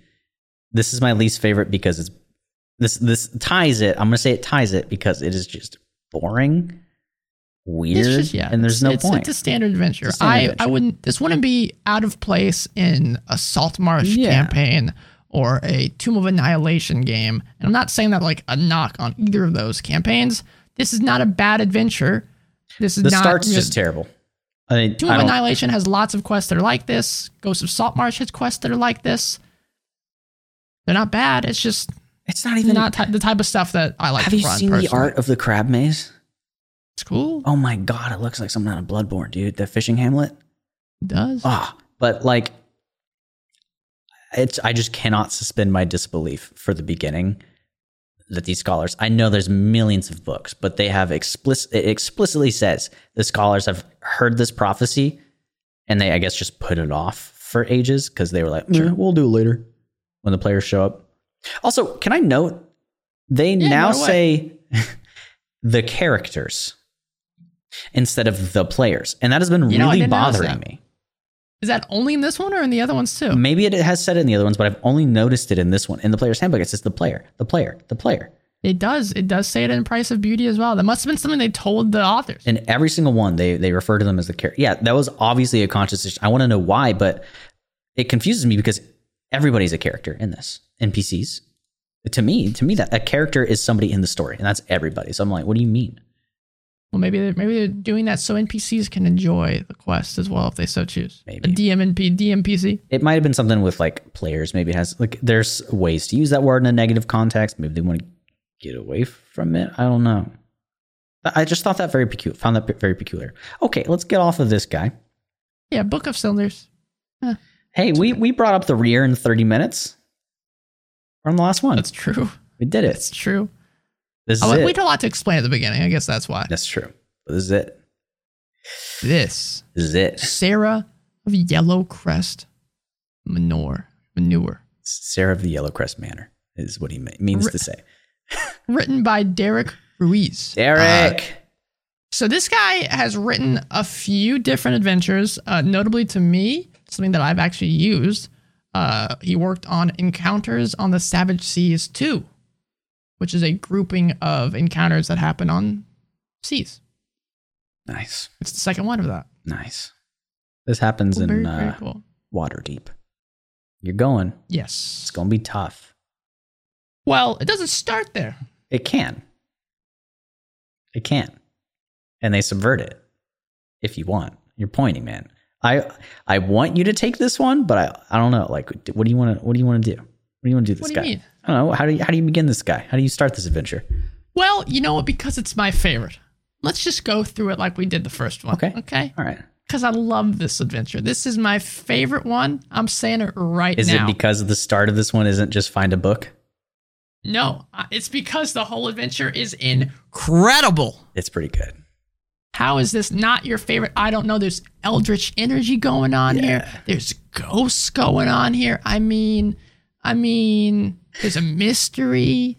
I mean, come on. Okay, so the framing of this is very cool. It's so cool. Because there's a ghost. Oh, sign me up. So they're perusing stacks at Candlekeep, right? Mm-hmm. And then this spooky ghost, Sarah, pops up. If I have a spooky ghost, I'm definitely naming it Sarah. Move on. Yeah, here comes the scary ghost, Sarah. She arrives. And I mean, there's lots of ways that she can arrive, but eventually the players get the text, this nondescript kind of general text of the Citadel of Yellowcrest Manor in some forgotten corner of the library. They can follow the ghost all the way there, or she can point to it, I guess. I don't know. There's tears streaming down her face. She tries to speak. Her tongue's cut out. What is going on? I know. Man. It's super cool. It's very much kind of like a banshee imagery stuff with I don't know. There's a drawing of her later down. It's really cool. Yeah. It does the background on the book and her. Very cool lore and different to some of the other stuff we talk about. A lot of this lore is very applicable and stuff that can come up with NPCs that talk about it. Stuff that's inside the book. Stuff that Sarah knows but can't say because she can't speak. She can point. She can, nod. I would even go to say this is the most interesting book to read as well, because it starts off, I don't remember if she was a slave or she just worked for the Lord of Yellowcrest, but she didn't know how to read or write at the beginning of this book. And the first few pages are just her writing her name. Mm-hmm. That's it. So you get to read this as she gets better and pretty dang good at writing, and it turns into a diary, basically. And she chronicles about how she's kind of, having, like a little flirty thing with this other guy that is in the village or is from somewhere. And that's nice. And she's kind of creeped out about the Lord a little bit because he's like murmuring to himself and like drawing strange circles in his manner.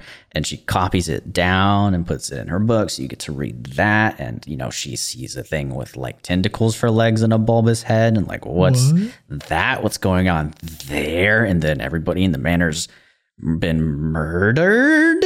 And the Lord runs away to a different place. And what happened? You guys got figured out. A skilled player can find out that this guy is casting the Contact Other Plane spell. I messaged Ryan today because I had a misunderstanding about the spell. And this is why. We figured it out. We did figure it out. Through the reading of this. Thank you. So it's a really intriguing, interesting ghost murder story. And then you toss in a little bit eldritch stuff and you're in for a good time. Dude, these cultists. There's cultists. Basically, the even the DM stuff is written for quite a bit, saying to the point that the family was murdered. And the Lord is very sad and he grieves and he had to move away. Okay? And then at some point it's just like, he murdered them. It drops it like really quickly. I wish they had like danced around it a bit more, but this is for the DM. They need to know how it goes. Okay. So my favorite part about all of this, surprisingly, isn't the eldritch stuff. It isn't going to fight the cultists. It's not seeing all their creepy shit that they do, people having to burn their tongues and whatnot.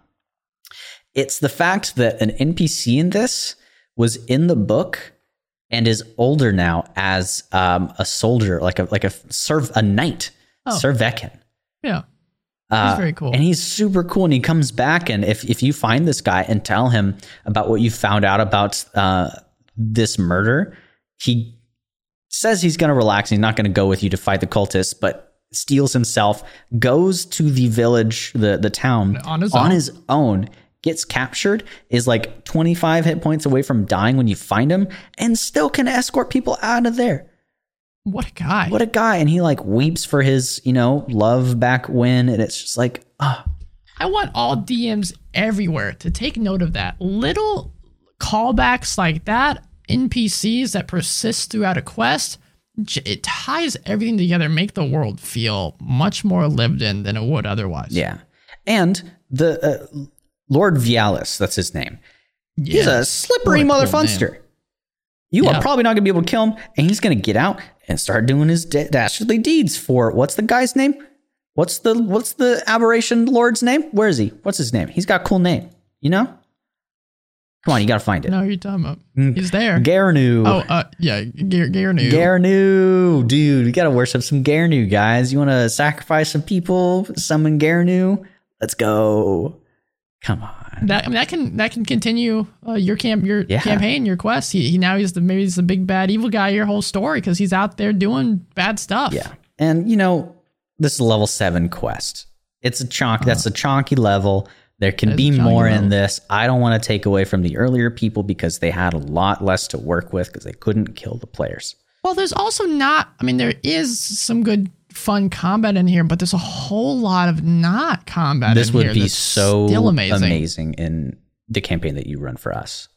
It would. Ours. It would be very good. And Feral, that dude, that the high elf or wood. He's a wood elf with some. He's evil. He's an evil guy. Others are beneath him. His position in the cult ensures his future. He's all about helping him boosting up the lord of the place. He's a cool guy. You can fight him once, and you can maybe kill him there, or you can maybe not kill him when he shows up, or you can kill him at a different place. And there's like 4 different ways this guy can be involved in the story, and it's all accounted for.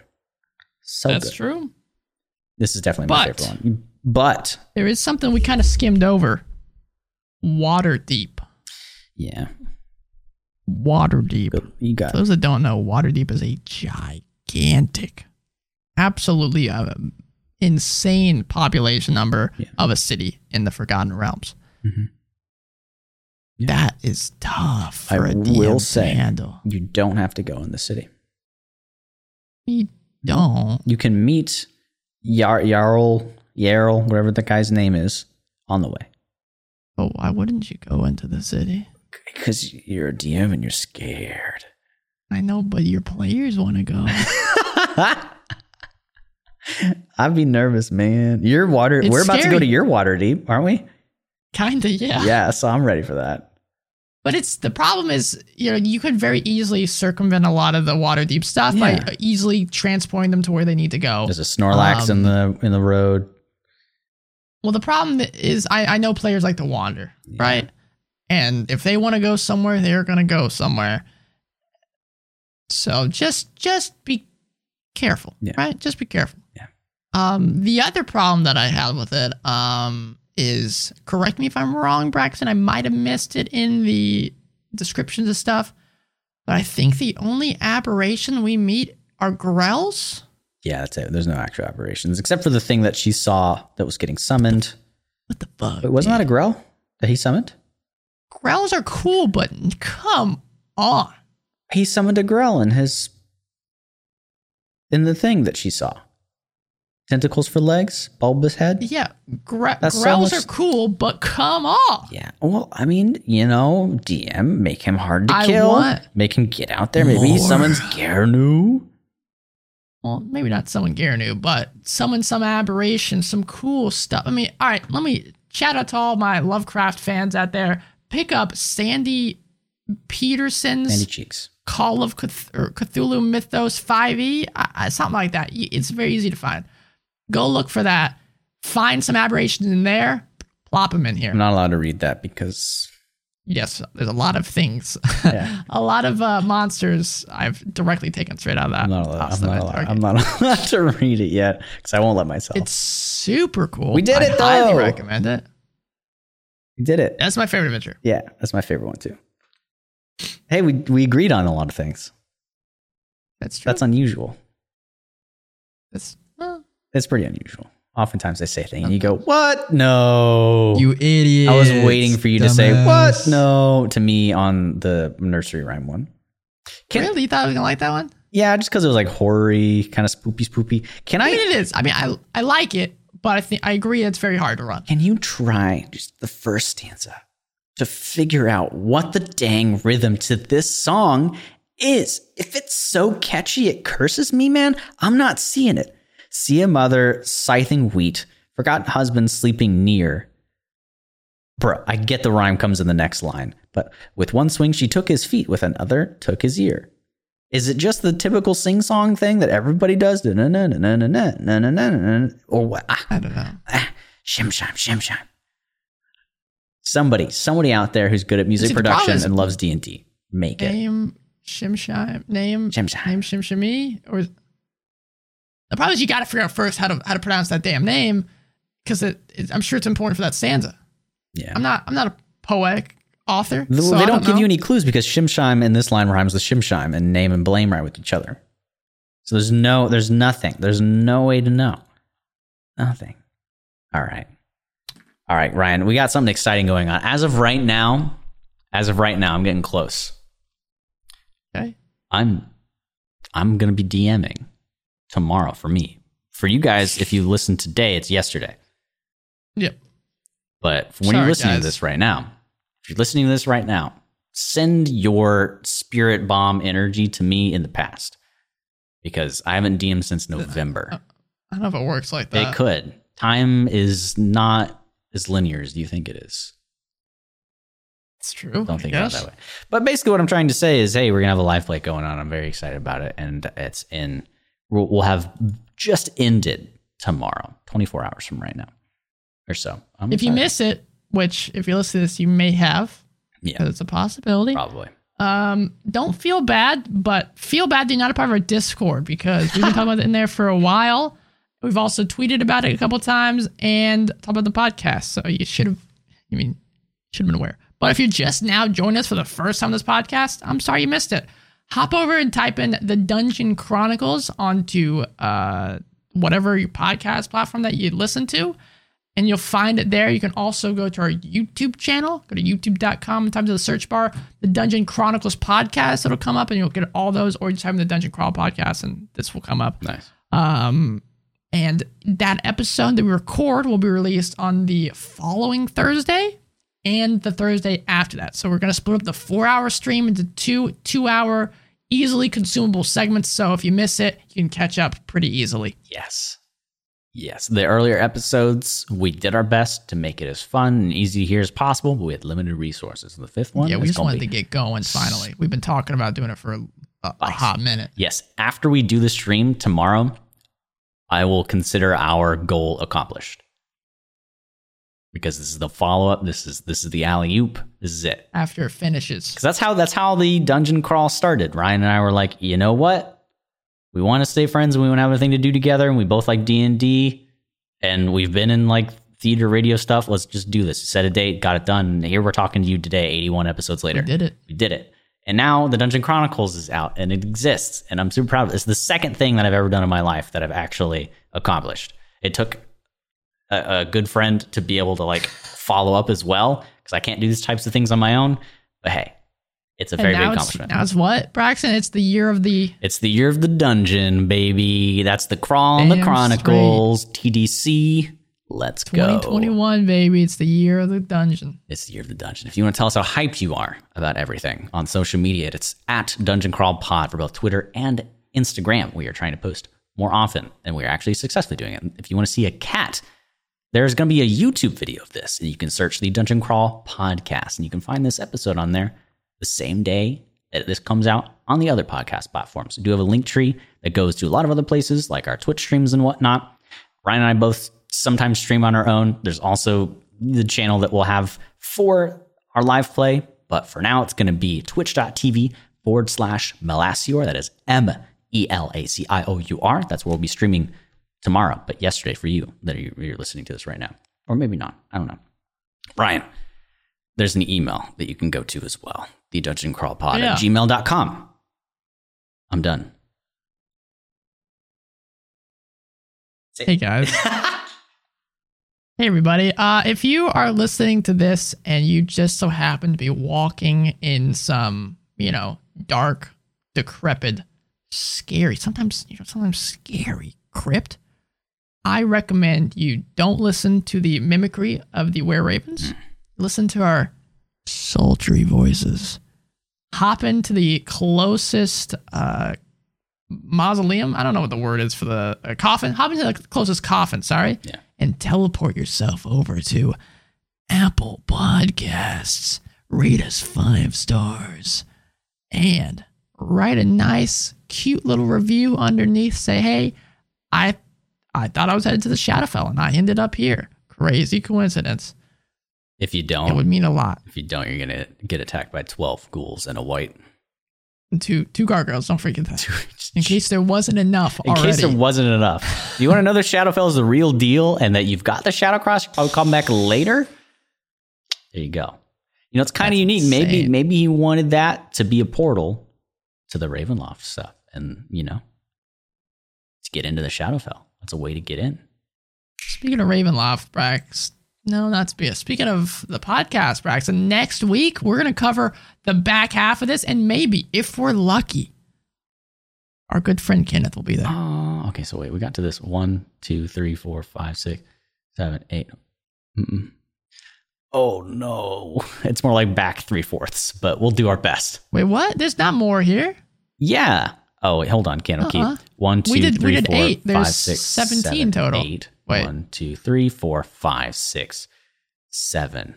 There's 8 plus, so we have 9 to do, right? Okay, no, we're good. There's because Alxar's appendix is Chwinga. Dude, we can't do math, can we? No, we got it. Chwinga. Those guys are cute as hell. All right, we're good. We'll figure it out. We'll be fine. We got it. We got the process down. We know how to. We don't have to talk about Candlekeep. It's 9. Good. It's easy. Good. They're going to be terrible. They're going to be short. Kenneth might be here. He might not be. We'll try to get our schedules organized. If not, then it'll just be us doing another long, chunky episode. Long chunker. Yeah, if Kenneth's there, it's almost certainly going to be a little bit longer because that boy can talk. He talks our ears off. He loves hearing himself. And I all right, that's it for me, Braxton. Send us out. Send us out at something really cool. Do it. This is the coolest noise you guys will ever hear in the history of podcasts. Well, hold on. We gotta do our sign off. Damn it. Okay. I hyped him up now. Okay. Just pretend there's a drum roll going on. As always, he's Ryan. I don't know if I'm pointing in the right direction. Yeah. He's Braxton. And here it is. The best noise. We've been the dungeon crawl. Thanks for crawling with us. Let's go. I'm hiding under the table now. You can still hear me. I don't think it's met your expectations, but I did my best. That'll do.